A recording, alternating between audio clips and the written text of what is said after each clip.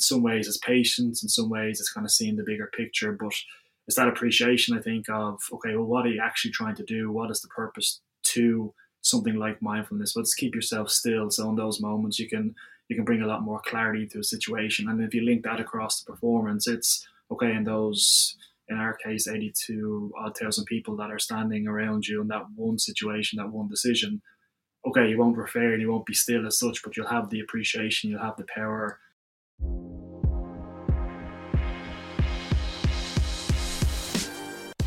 Hello and welcome to the Off-Field Rugby Pod. I'm your host Brian Moylett. I'm a former Irish age grade international player, now playing in Vancouver and coaching collegiate rugby. Each week I chat with somebody involved at the top end of the game to hear about their journey, get their insights and learn about how they do what they do. On Instagram I'm the Off-Field Rugby Coach, that's at Off-Field Rugby. Please follow me there. I share content around mental skills and performance, and also clips from the pod. Please subscribe to the pod wherever you're listening if you haven't already. And if you're on Apple Podcasts, please leave a rating and a review. And in the review, let me know what you like about the podcast. Would love to hear your thoughts. Lastly, please share the pod with some friends. Those different things help people find the pod and are really appreciated. Today I'm chatting with Jonny Cooper, who plays Gaelic football with the Dublin Footballers and works as a leadership consultant as well. Jonny is also one of the most decorated players in the game, having won 7 senior All-Ireland titles so far. For those of you outside of Ireland, Gaelic football is the biggest sport in the country, and big games fill Croke Park, which holds 82,000 people. The sport is somewhat like Aussie rules, and there's a lot of transferable skills to rugby. A lot of the Irish rugby team would have played Gaelic growing up, and most of them would have played up until they got to the age where they had to decide which sport to pursue fully. Myself and Jonny chat about mindset, mindfulness, the importance of knowing your why, the importance of good feedback, what culture is, how to connect with people, your teammates, how to understand your teammates at a deeper level, how a leader empowers their players, and Jonny talks about what has helped him stay at the top for so long. The Dublin football squad is constantly changing, with new players being brought in and senior players stepping away after they've won, say, 2, 3, 4 All-Ireland titles. But Jonny has just kept going and seems to be getting better at age. So we talk about motivation and how he has managed to just stay at the top and keep going after success. And he gives some brilliant insights here. So a quick mention from our sponsor, and then it's episode number 31 with Jonny Cooper. A lot of people stress about money. Where should you be investing? Are you prepared if there's a crash? And loads more. And if you're not an expert, finances can be really daunting. I know the people at Sparks Wealth, and they're brilliant. What they do is they educate you on your finances without any jargon. They create a personalized plan for you and manage your money so that it's working for you, and so that you don't need to be worrying about it. You can book a free, no obligation Zoom call now on their website, sparkswealth.ie. So when did you first kind of become interested in leadership? First thing that jumps to mind was a Féile competition, which in Gaelic football or hurling is kind of the under-14s equivalent to a national competition, if you like. And we were preparing for 13 or 14, but getting ready to play in that competition. And I remember, funny enough, the manager we had at the time was a guy called Neil O'Callaghan, and he's actually the current senior hurling manager. But anyway, long story short, I said, listen, I remember the General S. Patton was an Army general, US Army general, I think, at the time. I somehow came across some speech that he had given to his troops at once upon a time, and I said to the manager at the time, is it okay if I print out 30 of these and just stick them in an envelope and throw them in the lads' bags? And sure, I was probably 13 or close to 14 maybe. He thought I was a bit mad putting out these motivational speeches in the lads' bags, but anyway, I did that, so probably made no difference. But that was my earliest kind of memory around like leadership and and what it was. I remember researching people like him at the time. Class. And I saw you captain Dublin 21. So, like, were you a captain of teams throughout, say, 15, 16, 18? Yeah, yeah, a couple of times in the school teams, hurling football mainly. Played a little bit of basketball and things, but wasn't obviously too good in that those sports. And then around the club, yeah, same equivalent growing up, and then on the county teams, lucky enough, yeah, something similar all the way through. Yeah. And with the motivational speech there, I think that's what we see a lot of, like, leadership when we're like younger. I certainly did as well. Like, you look at people giving these rousing speeches and you kind of think like that's what it is. But Mm.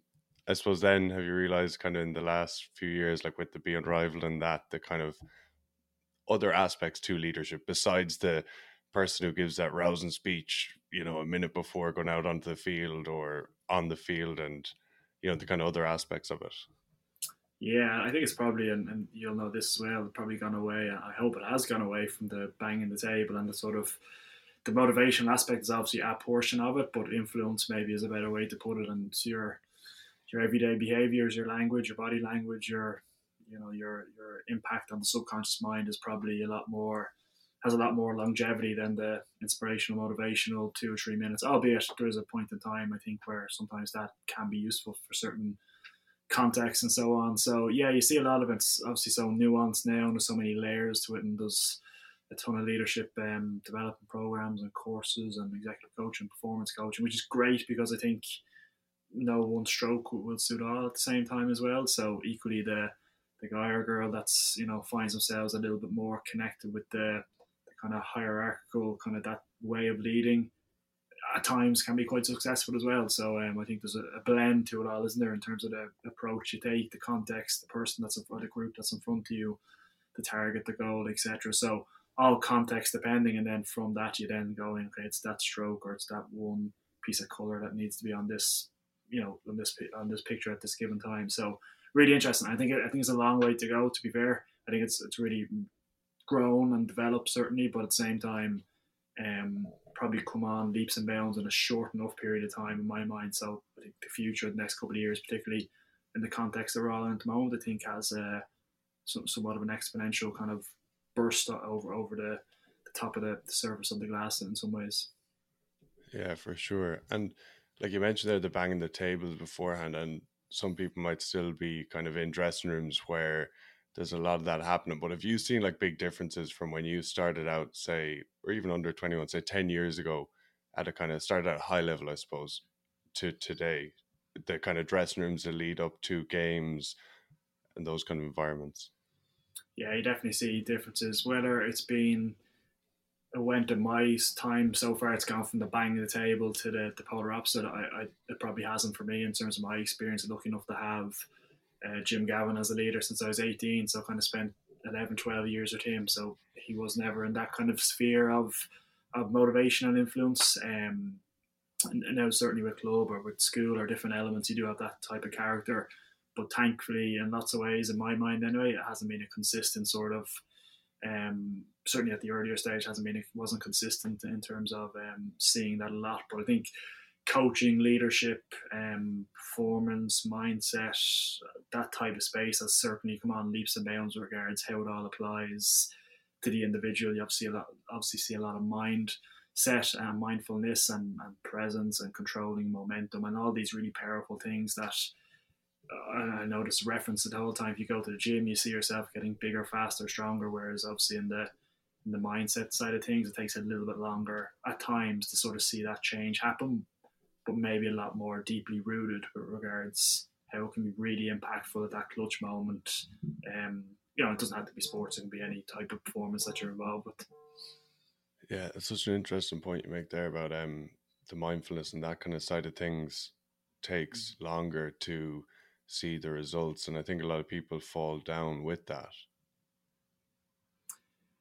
It's that probably I'm 32 now. It's probably somewhat my generation, but particularly for maybe the people that are a little bit behind me. That expectation around wanting something now. You flick on your phone, you have your Amazon, you have your social media, you have your links to your mates and your friends and your social connectivity, And it's that in some ways it's patience, in some ways it's kind of seeing the bigger picture, but it's that appreciation, I think, of, okay, well, what are you actually trying to do? What is the purpose to something like mindfulness? Well, just keep yourself still. So in those moments, you can bring a lot more clarity to a situation. And if you link that across the performance, it's okay. In those, in our case, 82 odd thousand people that are standing around you in that one situation, that one decision. Okay, you won't refer and you won't be still as such, but you'll have the appreciation, you'll have the power, um, of what you've been through, if you like, in terms of the whole training aspects and what goes into, say, mindfulness or mindset, as an example. So it's trying to link it back for people, and I think it's important as well. That I mentioned there briefly was sports, maybe some of this particular angle, but this can equally apply if you're at home with two or three kids, or if you're in work and you're on that career trajectory, or you know what, you're in a little bit of a lull. You don't know whether to go to career, you don't know where to go to traveling. There's different appreciations and, I guess, lenses that it can apply to in any context, give or take. Yeah. And what kind of practices would you have outside of like Monday to Friday, outside of your training to help you become more mindful? I think what definitely kind of, and this for me has a different kind of, it ebbs and flows at times. So, for example, when it's in the thick of a season for me, there's different, what would I say, I guess, focuses at times. Whereas earlier part of the Yeah. season, which is where we are now, I've had the press. So I get up every morning, do my stretching. Sometimes it's yoga, sometimes I'll sit there in terms of, maybe it's a deep stretch. Other times I'll be following along, watching somebody do a mobility exercise. But it's a period of time, irrespective, that you find yourself for 10, 15, 20 minutes. You're getting up in the morning, you're getting into your day in terms of you're controlling. I think that's the important thing. You're controlling how you want to, I guess, attack your day, how you want to Mm-hmm. approach your day. So for me, it's that. Get up before work in the morning. Sometimes might go to a pool quite local to me. Some might go to the pool, etc. And at times, you're trying to find those spaces. For me, anyway, trying to find a space where you can't easily have my phone here beside me, easily pick up the phone and easily go to a mail or a LinkedIn or a social media account or whatever it may be. So it's trying to, I guess, separate yourself. Even that's probably not the right way to kind of say it, separate yourself from that kind of itch and urge to go back into that space. So yeah, that's what Yeah. it looks like for me starting the day in that regard. Yeah, it's so important starting your day, isn't it? It's mad. Like I found that as well. If you say, oh, I'm going to stretch today, but if you don't get it done like after work, things don't happen. Or later in the day, I just find they get away from you. Be it like, oh, I'll work out this afternoon after work, or I'll stretch, or I'll do this or that. But when you start off your morning, like you say, like the old cliche, win the morning, win the day, but it is huge. No, definitely. And some people it might be it's out for fresh air. Some people it's a run. Some people it's a Yeah, bit of stretching. Some people it's podcast in the ear, strolling around the house or the bit of yeah, space you might have, or whatever it may be. But I think that's the important point: is finding and then controlling what works for you. Like often, and you hear a lot of it now this time of year, like New Year's resolutions, everybody having certain periods in the gym, staying off alcohol, that type of thing. But then inevitably that sort of peters off, or people lose that bit of connectivity to it. And I think if you look at the what around it, some people jump straight down going to the gym every morning. But if you look at the why to it, why are you doing that? Okay, starting your day or having those practices or going to the exercise, etc. The why is, you're fitter and you're healthier. The why is it gives you clarity on your day. The why is it's linked to that performance. So trying to dig deeper away from the what, as important as the what is, and going into that why. I found, not only myself as an athlete, but found working with athletes and working with people in different performance sectors, that is, I think, where the magic is, or the magic lies at times, can be a little bit harder in my experiences to kind of unearth or really spend time harvesting. But the extra time harvesting might take 2 or 3 months, but then it gives you that kind of foundational stone that when you go to push off, there's a really solid base of support and ground there to kind of hit the targets and hit those targets on a sustainable basis. yeah. It's mentioning there knowing your why.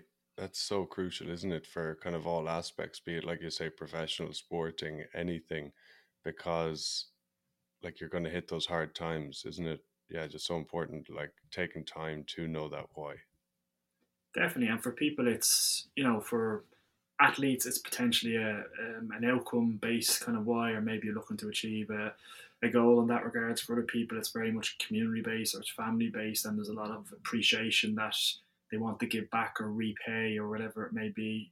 In other cases, the why is I want to prove people wrong, or I want to Mm. reach the highest possible level in my context. So, and some in some cases, it's a mix of all of the above. And the why or the purpose or the deeply rooted is that kind of anchor when you throw it off the middle of the ocean, you throw it down. It's the one that keeps you when the storm comes or when the waves start to get a bit choppy. It keeps you roughly in the space that you need to be, so you can operate and do what you need to do on the boat, if you like, and with the sails and the engine and the steering and that whole thing. Yeah. And you've had like just absolutely unprecedented success, like 7 All Irelands, and I'm sure when you were a young lad, you probably dreamt of winning one. But how do you, year on year, like change your why? Like, was your why at the start to win an All Ireland? It's a really good question. I think for me personally, it's changed each year. At the end of each year, you do kind of a deep dive or reflection of, well, you know what? I think what you articulated there was probably true enough. I want to kind of come out the other side with success. Whereas now it's the polar opposite. It's for me, it's the impact and influence you can have on younger people and community and that space and there's a heavy appreciation in my particular I guess headspace at the moment to I guess there's not too many years left for me, so to try and leave that in really impactful way as opposed to albeit the success part, the outcome part is a nice. It's probably the kind of the flashy and the shiny thing, which at times can draw your attention towards, but that's probably a lot more short lived because you've missed in all the process and all the clues and all the every time you go through a win or go through a loss, or every time you have a training session or a conversation with a coach, all the magic that comes with that. So trying to collect all of that, for me anyway, trying to collect all of that the last number of years and really store that to, as I said a moment ago, that you have a really strong foundational collection of thoughts, of experiences, of appreciations, as opposed to, I want to look at that piece of silver, a piece of trophy, whatever it might be, because inevitably, I guess the process and the equation tends to look after itself to some degree, give or take, with a bit of luck. So trying to pack, as you're talking, asking the question, trying to pack one side of the equation with a really robust set of structures and substances, that the other side of the equation just is what it is to a certain extent, or whatever that may be. That mightn't be good enough to win, and so be it at the end of the day. Yeah, and it's something that I've only learned really in the last few years, and I think your team could have had a huge influence on it, but the not looking and focusing on the success, on the trophy at the end, more so that that's a kind of a byproduct of what you're doing every day, what you're doing every week, and along the whole way. Would that be fair? That I think so, and I think if you take the example you just mentioned, but take lots of other experiences I've had, work with um, teams and organizations and so on, and obviously there's a reference here to the bottom line or whatever it is in the context of the world or the arena that somebody or a team is operating in. But then if you step back from that and really zoom out of the situation, when you're saying, okay, but you want to have a better quarter two than quarter one, what does that mean? Does that mean your conversations with your clients have to be a little bit more thoughtful, a little bit more um, open towards their goals and providing solutions to their challenges as opposed to seeing things through your eyes? And as you said, you mentioned that in the sporting context. Does that mean different things in different contexts? And in many ways it does, but in many ways it's still the same kind of stepping stones towards it. How are you carrying yourself? Are you appreciating and going to conversations armed with the right knowledge and data with regards what they feel, not just how you feel? And there's the whole and people talk about 360 feedback if you're looking at it on one axis, and then if you look at it on the other axis, you're kind of at that 720 feedback. So there's a really and I feel that's probably where we're at in this whole situation. We're in that 360 axis, but we haven't probably fully accessed the other axis, if you like, in terms of the other degrees of knowledge, the other degrees of insights, and that's really exciting. I think from a performance in any context, any arena point of view, be it as an individual, be it as a team, be it as an organization, and it's that whole journey now that I see. Certainly working with clients and so on at the moment. yeah, you mentioned their feedback. How important is that in corporate and sporting worlds? Sporting, it's thankfully as I stand and you ask the question, it's something that if we're not providing, and I mean this from a teammate or in a sporting point of view, if we're not providing that level of Jonny, I seen you did this, brilliant. Jonny, I seen you did that. I don't think that's going to work, because ultimately when we're in the fine margin or the 1%, or the team will fall off the cliff as a result. So in sporting terms, it has to be quite, I wouldn't say clinical, but at times it does have to be clinical. Other times you'll have the space to really approach it in different ways or package it and so on. In the corporate world, particularly now with COVID, it's a little bit more challenging. Again, I think it comes back to the appreciation of the why. Well, if we have that trust and that basis there, when I did a master a few years ago, I looked at trust in a thesis, and that's kind of the foundational piece for all social exchanges, and the building up of that trust, I think, is really critical and important. Do I trust you? Yes. Do you trust me? Yes. And that enables me then to be a little bit more open. And we see this now with psychological safety and being vulnerable and kind of connecting with the colleague or the team in that regard, and the spirit of, you know what, if I provide this piece of critical information, it's going to be received as it's been intended, which is to provide you with some development opportunity or development space to kind of look at, etc. So I think if you apply feedback, at times it's sugar. It's going to give me something, some sort of a challenge, some piece of negativity. Whereas if the frame of the way in which you're doing it's in the spirit of, you know what, maybe he's right or maybe he's not right, but at least I'll take it on board or reflect, and possibly then I can move on. So I think in some ways, sports, to conclude, sports is kind of, I wouldn't say better, but a little bit more advanced with regards they have to give feedback to each other, whether it's packaged in the right way or not can be debated. Mm. Whereas in corporate worlds, I still think it's really good or not so good. I don't think at times, anyway, from what I've seen, is that kind of, yeah, it's probably none that middle ground. It's kind of one or the other. So again, I think there's a good bit of journey to go on that.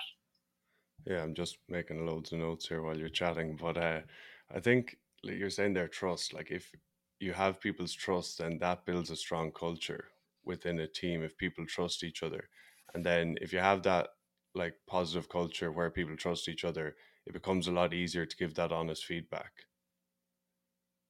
Absolutely, and again, I think it goes back to the spirit of the way in which it's intended. You know, and you look at the wider, you look at all these. If we had a flip chart or a white piece of paper behind us, we look at the me versus the we. Or what's important in the me column is, okay, get myself right, get my performance, get my habits, etc. But then what's important in the we column is that you're actually giving up part of yourself almost.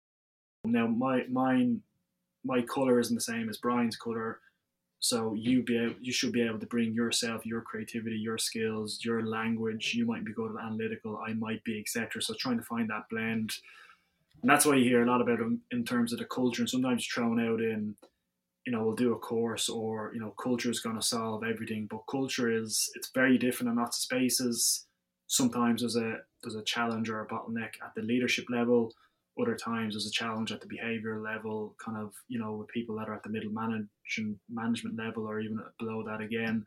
So it's trying to really understand, well, what are we trying to achieve? What's the clarity on that? Do we have that vision?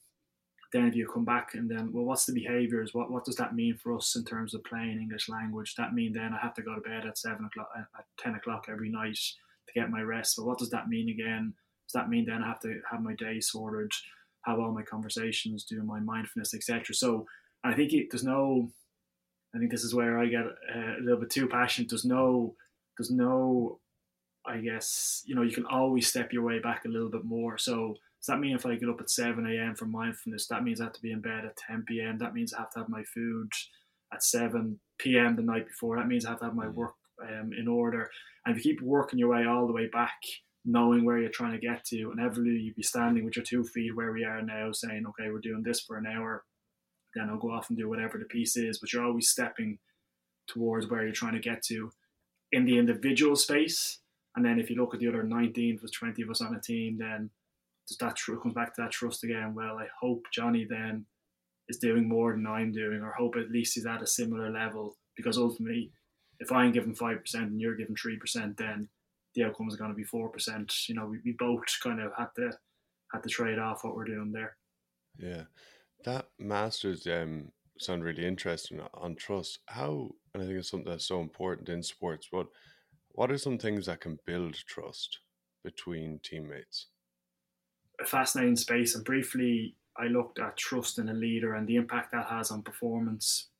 And when I was doing the research around it in terms of literature reviews and so on, what you quickly come across is that trust goes two ways. It's trust is outwards towards Brian, towards my leader. Do I trust, as in it's going out of your psyche, out of your body?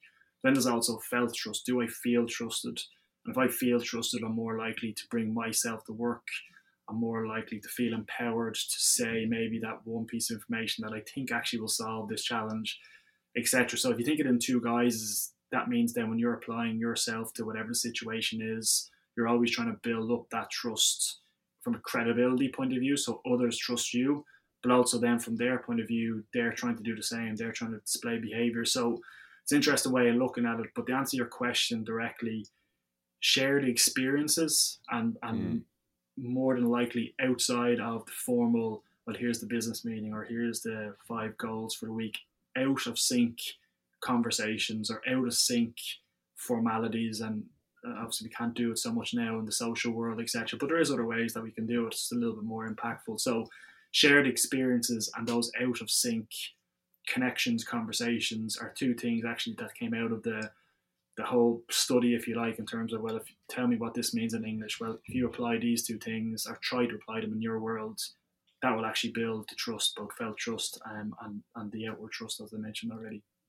Yeah, the shared experience is so powerful, I think. And I remember a few years back, I was playing rugby with a club back home, and we went to the Curragh for a day, all of us, and do it like with an army sergeant doing like all these mad things, like carrying logs through water and just mad stuff. And I didn't really get it at the time, and it's only recently looking back, like we won the league that year, and it's only recently looking back like how powerful that was. And it's one day, but yeah, just all of us just buying in and going through that hardship. And like you say, it's away from the training field or whatever. But I suppose winning as well is a huge, like it would help your team, for instance, shared experience. Like you have so many of those days that are heightened where it comes out with the result that you want, and that is that helps build trust for the next year. But what I had that army one, but what would be some other things that teams could do, a local rugby team or whatever underage team could do to have a shared experience? I think, and if you, and particularly around the rugby space, actually, AFL and other sports, but look at the Southern Hemisphere, massive on connection at that deeper level, Mm, and that can come in a few different guises. You can get really into, if the team's at a mature state or at a state where you feel that appreciate, you can get really into, well, tell me a little bit about challenges you had, tell me a little bit about, where you came from, your tribe, your dreams, your ambitions, and you can go really, and not that it's a bad thing in many ways, but the team has to be ready for it. So you can go into that space, or you can just go into the space of, what, Jonny, I know you play a lot of music. Any chance, one point in time, so maybe trying to connect into not Jonny the player or Jonny the guy you see for 2 hours on a Tuesday night. I want to know a little bit more about. Tell me a little bit about working with organizations and clients in behavior and leadership space, and then equally the other guy or the other girl has an analytical mind and they're into AI and intelligence data or whatever the kind of yeah, examples that may be. And it's just shit. And you can be at that and nothing wrong with it. Be at that surface level of sharing those insights, or you can go a little bit deeper, of course, with a facilitator and so on, a little bit deeper around, the space of, God, yeah, no, really understand. That resonates with me. Or, you know what, like playing for my own club, Nafina, or for Dublin, whatever it may be, so many backgrounds. Some people from a little bit harder times in terms of their childhood. Some people maybe with not so hard times. Some people with, different types of colours, as I mentioned. Some people with different types of interests. Some people that, for them, going training involves coming at 6 p.m. on a Tuesday, leaving at 9 p.m. and that's more or less them done. For others, it's 4:30, it's 5:30. So you're trying to see and trying to blend. I think the key point is that number one, you get to share others' insights and experience, but number two is you learn quite quickly that's no one way that this needs to be done. And actual fact, when you look at diversity of thought and cognitive diversity, it is all in that space. The more diversity, the more thoughts, the more perspectives, the more experiences, albeit in a controlled manner, the better the team is forward with regards to their appreciation, I think, of each other and their backgrounds and their drivers. yeah. And with connection, you mentioned the word earlier, but being vulnerability, like showing that, I think really connects people a lot quicker and a lot more. But I suppose at times it can be, sport hasn't always been the space to for people to feel comfortable showing vulnerability.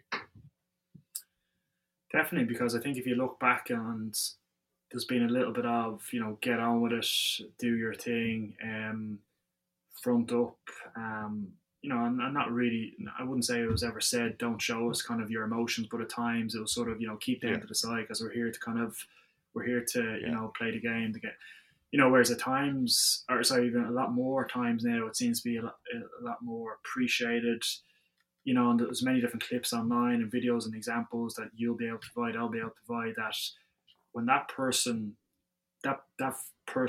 was able to display vulnerability, when that piece of vulnerability was put into the right situation, be it in a game, be it in a training, in a meeting, whatever it is, you'll actually see everybody really open up and really sort of lean into the conversation. Because I think there's a lot of layers to people that people just see that one little deeper layer in their context. They lean in a little bit more and they're a little bit more. So it's almost contagious in some ways. And of course, you don't want to get too vulnerable and really get away from it. But it definitely, if controlled in the right way, can really kind of propel and harness and provide another. And that's what we're looking for, I guess, in some ways around performance and people is another layer to what you do, another aspect that you can appreciate in terms of your self compassion, but also that other people can appreciate. So I guess when you look at it and break it all down, there's so many different angles, so many different latches and trapdoors, if you like, that come off the back of it too. yeah. And you mentioned as well, like who you are and like knowing the person beyond the 6 to 9 or whatever, the outside the training session. And it's something you mentioned the Southern Hemisphere as well. There's a book, it's on my list, Belonging from Owen Eastwood, but there's been a lot of chat in rugby recently about it. And yeah, just seeing people as who they are versus the player. Does your team, the Dubs, do much work on that? Like you mentioned again, like people come from some hardship or not so much, or like we're all different. But do your team do much work on that? Yeah, I think, and you can apply this to corporate settings. People unable to bring their true selves to work, or there's a mask, or there's something Mm, that's not yeah. allowing them to be their full selves.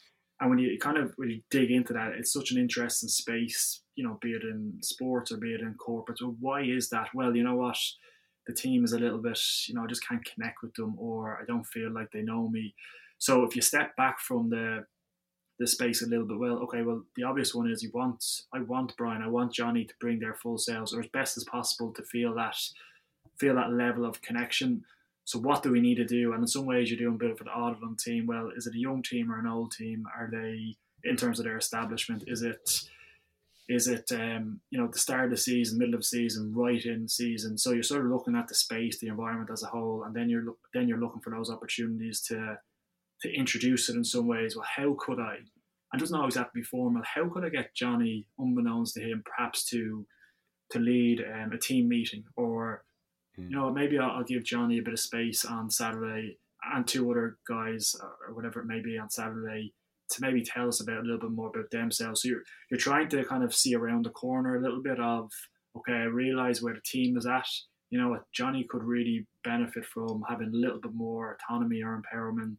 So maybe I'll give him this little piece here, and then all of a sudden, 3 months down the road, you'll have a couple of social activities, and then you see that kind of the flowers starting to open a little bit of okay, it's a little bit more bringing himself. So I guess it's context dependent. I think it's critically mm, important because ultimately, if you have the shield on you, you're not allowed your shoulders to relax a little bit, and that uptight I think comes across with regards. Okay, the conversation isn't as flowing, and like you have it in your head the whole time. Particularly now, I work with people in that space, unlocking that potential, and if they can just see or just find that one little, and it mightn't be a confidence or a belief thing. It might be the space is wrong for them, or it might be their approach is wrong, whatever it may be. But unlocking or tipping that one domino can really kind of see that beautiful set of actions occur behind it. I think that's kind of the space that we're all, myself included, all looking to achieve as much as possible. Is I'm not saying everybody is stuck, but perhaps somebody is stuck here.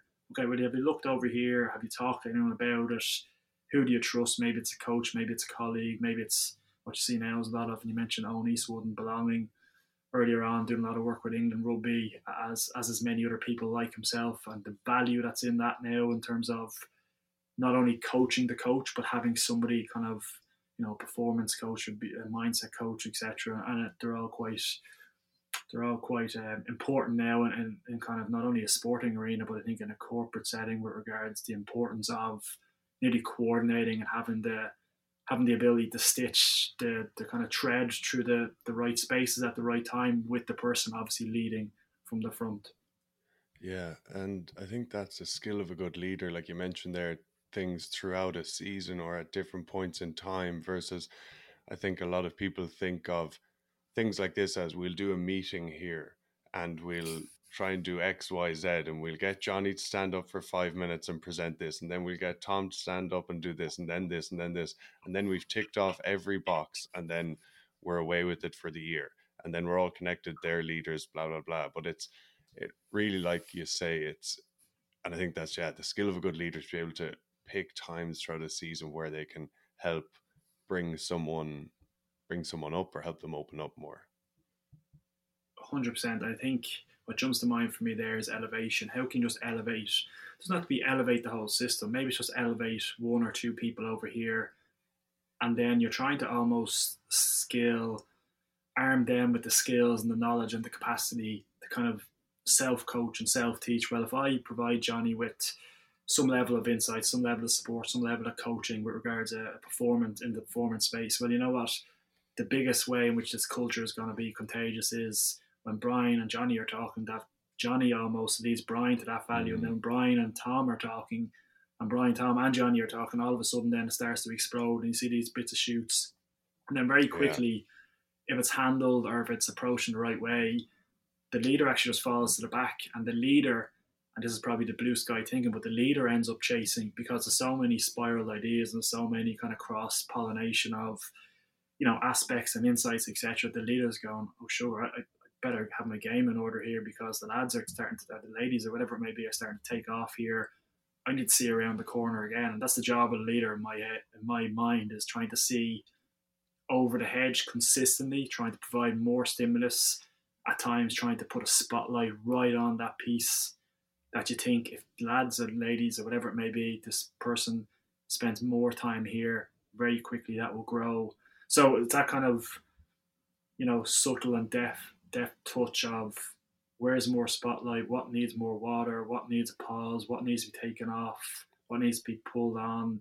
And you see it a lot now with I know it probably started with Scott Robinson and Southern Hemisphere around teaming and visioning and storytelling, and it's probably come up here to the Northern Hemisphere a little bit, albeit not fully in Ireland, probably just yet. So there's so many different ways, and that's probably maybe not even the best way in some ways to do it, because what's around the corner, what's the next, if you talk about maybe some of the recent big areas of performance, it started with purpose and really digging into that. Now it's starting to get into the art of leadership. Now it's starting to get into, well, who's coaching the coach in terms of performance, who's always, and now we're probably hopefully getting into the space of people are starting to invest a lot more time in themselves, for the much they spend on a cup of coffee, maybe 6 or 8 or 10 or 12 quid a week for the price of couple of cups of coffee a week. You can actually get support and yeah. services and people that can, so hopefully we're going that way. And that's again what probably makes it very exciting in terms of the space that it is. If you want to learn more about mental skills and performance, you can join the first 15 on the Patreon and get extra podcasts and more content. The link is in the show notes and it's €11 a month. This podcast is supported by you, the listener. Each month I put out 4 to 5 hours of podcasts. If you enjoy these conversations, get value from them, and can afford €4.50 a month, then please consider joining the supporters tier on Patreon. I would really appreciate that because I'm not working for a big company like most of the podcasts you listen to. It's just me. I do all the scheduling, research, interviews, editing myself. The Patreon link is in the show notes. Cheers. Oh, it's so interesting something you said there about like a leader kind of helping individuals and building up the individuals, and then how that spirals, and then they're saying then the leader, it comes to a point because we hear a lot of you want the players running the team, and that's something that's spoken a lot about. But how does that work? And then like what you just said there, it's those empowering and building up and helping the individuals, and then like you say, then all of a sudden you've the leader then needs to look at all these different 10, 15 different ideas, and then it's managing the group and kind of making sure that the group is going in the right direction towards the goal versus the leader constantly having to be the one who's getting people motivated, who's driving the ship themselves. They're more of a kind of a let's get this all this energy going, just make sure it's all in the right direction. No, exactly. And I think when you say what you just said, I play that back in a yeah, there has to be a scaffold and has to be a framework and has to be that level of steering, if you like, Mm, unbeknownst to the group as often as possible. Because if you're at the top of the class the whole time, you're going, now look over here, now look over there, now you know what, jump over there, and now cross that bridge over there. There has to be quite obviously that bit of vision, that direction, but doesn't have to be. And ideally, you do it from the back, or you do it that Jonny actually didn't even realize he was looking towards the direction that he wanted to look in, because there's something that just pulled him over there. If it's in a a sporting example, whatever it may be, it's certain type of drill or station or whatever that he's going to gravitate towards, and all of a sudden then he's in the thick of it, and all of a sudden he has two or three lads around and he's showing some different skill or some line break or whatever it may be in the context, or whatever it may be in the corporate world. So I think you're dead right. Is trying to provide that scaffold, but then within that, you can cross, you can go up, you can go down, you can come mm, back, you can have your say, etc.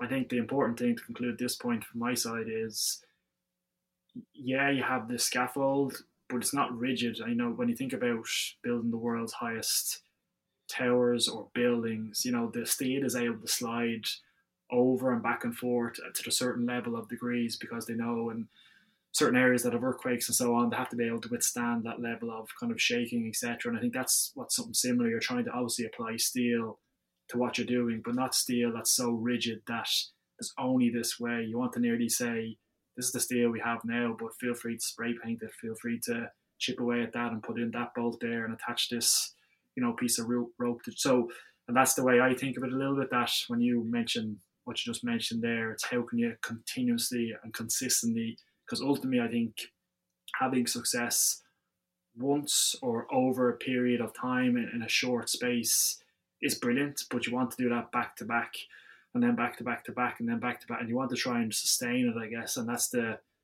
beauty of the whole space, is that what worked yesterday and last week and last year probably won't work next week, next month, and kind of next year. So you're always trying to chase and pull the good stuff with you, but at the same time realize and have an open mind in this and curiosity to know there's more, to know to connect with people like yourself, to know the conversations you have.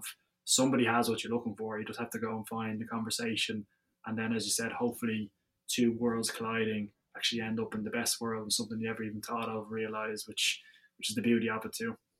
yeah, and it's a great point you made about the not being so rigid, and because players are people and like different characters, and you have to have that flexibility around. Someone might just do something that's a little bit whatever, but just you have to have that, like you say, that flexibility. And one other thing you mentioned a bit earlier was about the kind of life stages of a team, or you mentioned like a mature team. um, it seemed, and all the best teams is they try not to, like say, an early stage mature, and they try not to go beyond that. And Ferguson was brilliant at it when players are getting a little bit old, constantly just bringing in new players, younger, younger, younger. And that's something else. Once again with the Dubs, like I remember when you won, or even just before you went in, say 2011, it was like this is the best team. But then all of a sudden it was like there's 5 or 7 new players, and then there's more new players and more young lads, and it's constantly just like churning out different players, and it doesn't get to that late stage where it's too old. The team is too old. And how do you stay in that team throughout, or how is there anything that has helped you to stay in it?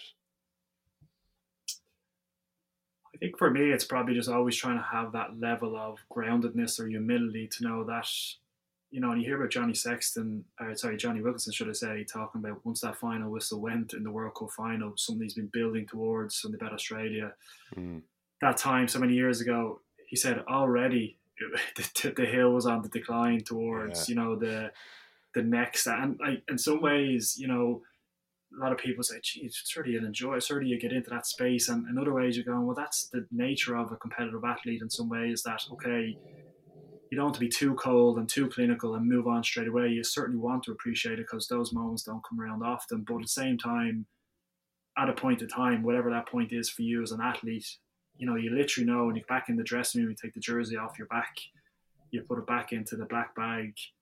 And that's the mindset I always had, was irrespective of if you played a game in January or June or August or September, whatever it may be in our case, that always you had the mindset of once that thing comes off your back, you're back down to ground zero. How do you get back up that hill again? And not just get back up the hill or get to the top. How do you get there with something different in your toolbox, with a different mindset, with a different technique to climb, with a different way to appreciate. It's not just me trying to get up there. How do I pull somebody else? How do I elevate? I think it's trying to constantly turn that wheel around, and we spoke a little bit around this. I mentioned certainly earlier on around curiosity. It's going away in the off season. It's speaking to people like yourself, visiting different environments, books, and challenging yourself, putting yourself in spaces that I'm probably not supposed to be here, but you know what? I'm kind of out. I'm treading water a little bit, but you know what? I'll be a better swimmer yeah, because of it. And look again. I think these spaces, you need to give yourself space and disconnect from the whole thing. I think that's important as well in terms of having that appreciation. But yeah, that's probably the main thing for me is trying to, and have just finished Barack Obama's book and started another one there. Trying the whole time to have something in your hand, something to hand, something lined up, some article. There's so much access to knowledge, probably too much, unfortunately, to get through everything. So much access, and you'll generally find that good people will come back to you, and that could be anyone from Scott Robinson to Rowan O'Gara to um, um, Saracens Rugby, whatever it may be. People yeah. will come back to you, and you can connect. And they'll probably take just as much value or insight to what you have to offer and your exposure and experiences versus then hopefully what you can get from it. And as you mentioned earlier on, those two worlds colliding, all of a sudden then you're 1% better, and all of a sudden then what you did last January, I certainly wouldn't do it that way this January. But you know what? I'll turn the dial 3 degrees and I'll attack it in that way. And that's what Scott Robertson said worked really well, and all of a sudden then you see a bit of gain from that. So trying to have that kind of what's next, what's around the corner, and not in a way, from my point of view, that kind of pulls you down or weighs you down, and really kind of leaning into it, going forward, exciting, glasses half empty, what's more, how can I get better, how can I add more value. And look, that's just something that's worked for me. I think a lot of the Dublin players would have that level of appreciation in terms of what else they can do and more value to add. But when you look at it in a corporate or a business sense as well, I think there's a really rich set of learning points and a really rich space for people to actually start exploring. Okay, how can I bring some of that sporting world and that sporting kind of capacity to grow into my world? And they don't have to play sports, don't have to like sports. It's a performance in your arena, whatever that looks like. I think a lot of the same kind of principles apply in terms of reaching your capacity to perform at whatever the level is or whatever the context that you're involved with. Yeah, that's so powerful what you say about taking the jersey off and then finding the next hill to climb. And another one that came to mind when you mentioned Johnny Wilkinson, like he went through very tough mental health issues, and Tyson Fury said that his whole life he wanted to become the heavyweight world champion and beat Vladimir Klitschko. And he said that when his hand was raised, he was already depressed, and he was Mm, already, because he had nothing else. He's like, well, that's it, and I'm sure people know about his story. I know your time is mm. tight, but just one other thing I'd like to ask you about: would it would you feel that your role within the team, and this is building back to leadership, is somewhat of like being a physical presence? Like you're a defender, you're a man marking people, and Gaelic is a very physical sport. And would you feel like it's an onus on you to be a bit of an enforcer, to like set a tone physically? Because I'm just thinking back to rugby, and it's a huge part of that. There are players in that by people talk about it all the time, rugby, making a big hit, making a big carry, that then lifts the whole team, and that then gets everyone going. Would you feel that that kind of ties in a bit with how you play? Yeah, certainly. And I think it's probably something that it's probably not something I, too cognizant of in terms of, winning a collision, as you might call it in rugby, or winning the contact or whatever it may be. But it's probably kind of who I am at heart, and kind of, in some ways, away from the sporting pitch, I'm a little bit quieter. Hopefully, I'm able to converse with people. I wouldn't be too, rash or irrational. Whereas sometimes in games, it's a really fine line. I find that it's walking a tightrope. Position I play is essentially the last player before they reach the goal. So, in some ways, it's like, well, if I'm leaning into this situation, quite obviously in a control as best as possible, I'm going to lean into it. I'm going to provide that level of, you know, you know, kind of contact, etc. Now, equally, there's times we have to stand off and you have to time it, etc. But I think what you're mentioning is the impact, or do I feel in some ways it provides a greater team impact? No is probably the answer with regards to how I think of it. In saying that, when you see other people do it on a sports pitch, or winning a big collision, or getting a big turnover, or getting over the ball in rugby and winning that, you kind of see the kind of whole energy of the team, people rushing towards that person in rugby, especially, and kind of the energy boost that it gives. So I think it's definitely at that deeper level, etc. There's definitely a lot of gains to it. And look, that's what it is, isn't it? I think you mentioned earlier on influence. What does influence look like? Well, you know what? I like the contact a little bit more. Okay, once you do it in a controlled manner, knock yourself out, feel free to do so. Well, you know what? I'm fast and I can get around people. Well, you know what? That gives me energy. And I think that's probably what we're saying. A lot of this conversation is about what's good about you, what's authentic. There's no point in me trying to win a collision if, you know what, I'm actually much better at, tackle technique, and that's my forte, etc. So what is it for you that's your kind of natural skill and your natural ability? Okay, well, that's fine. Let's nurture that, and let's give you that opportunity. And thankfully, over the years, albeit I need to call out, I've missed the line, I've stepped over the edge, missed that point I was going for. But you know what? I'd rather go for it, go for the miss, and miss with in a way that, you know what, that was the right thing for me to do, because I've practiced so much, I've thought about it. It's not a rash decision, albeit at times it could come across. It's thoughtful. It's in a way that I feel in that moment in time. And sometimes, you know yourself, it's the wrong decision when you look back at a TV screen, but in the time, the milliseconds you have, it's the right thing to do, Yeah. Thanks so much for your time, Jonny. Greatly appreciate it. Before you go, just let people know about Be Unrivaled, where they can find you and what you're doing there.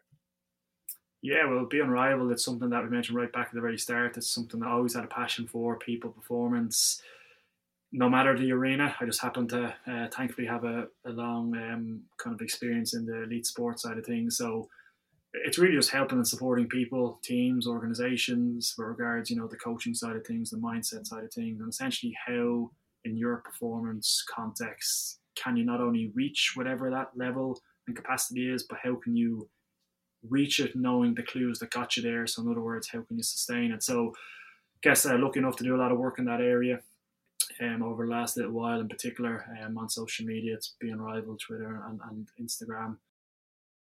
Always really happy to connect in with people. Very cognizant that whatever I know, it's a slight sliver of the overall pie. So love having these conversations, love helping people, teams, organizations. And as I said, I think a lot of the same clues and principles equally applied from my experience in sports, academia, and in an applied setting as well. Brilliant. Thanks a million, Jonny. No problem at all.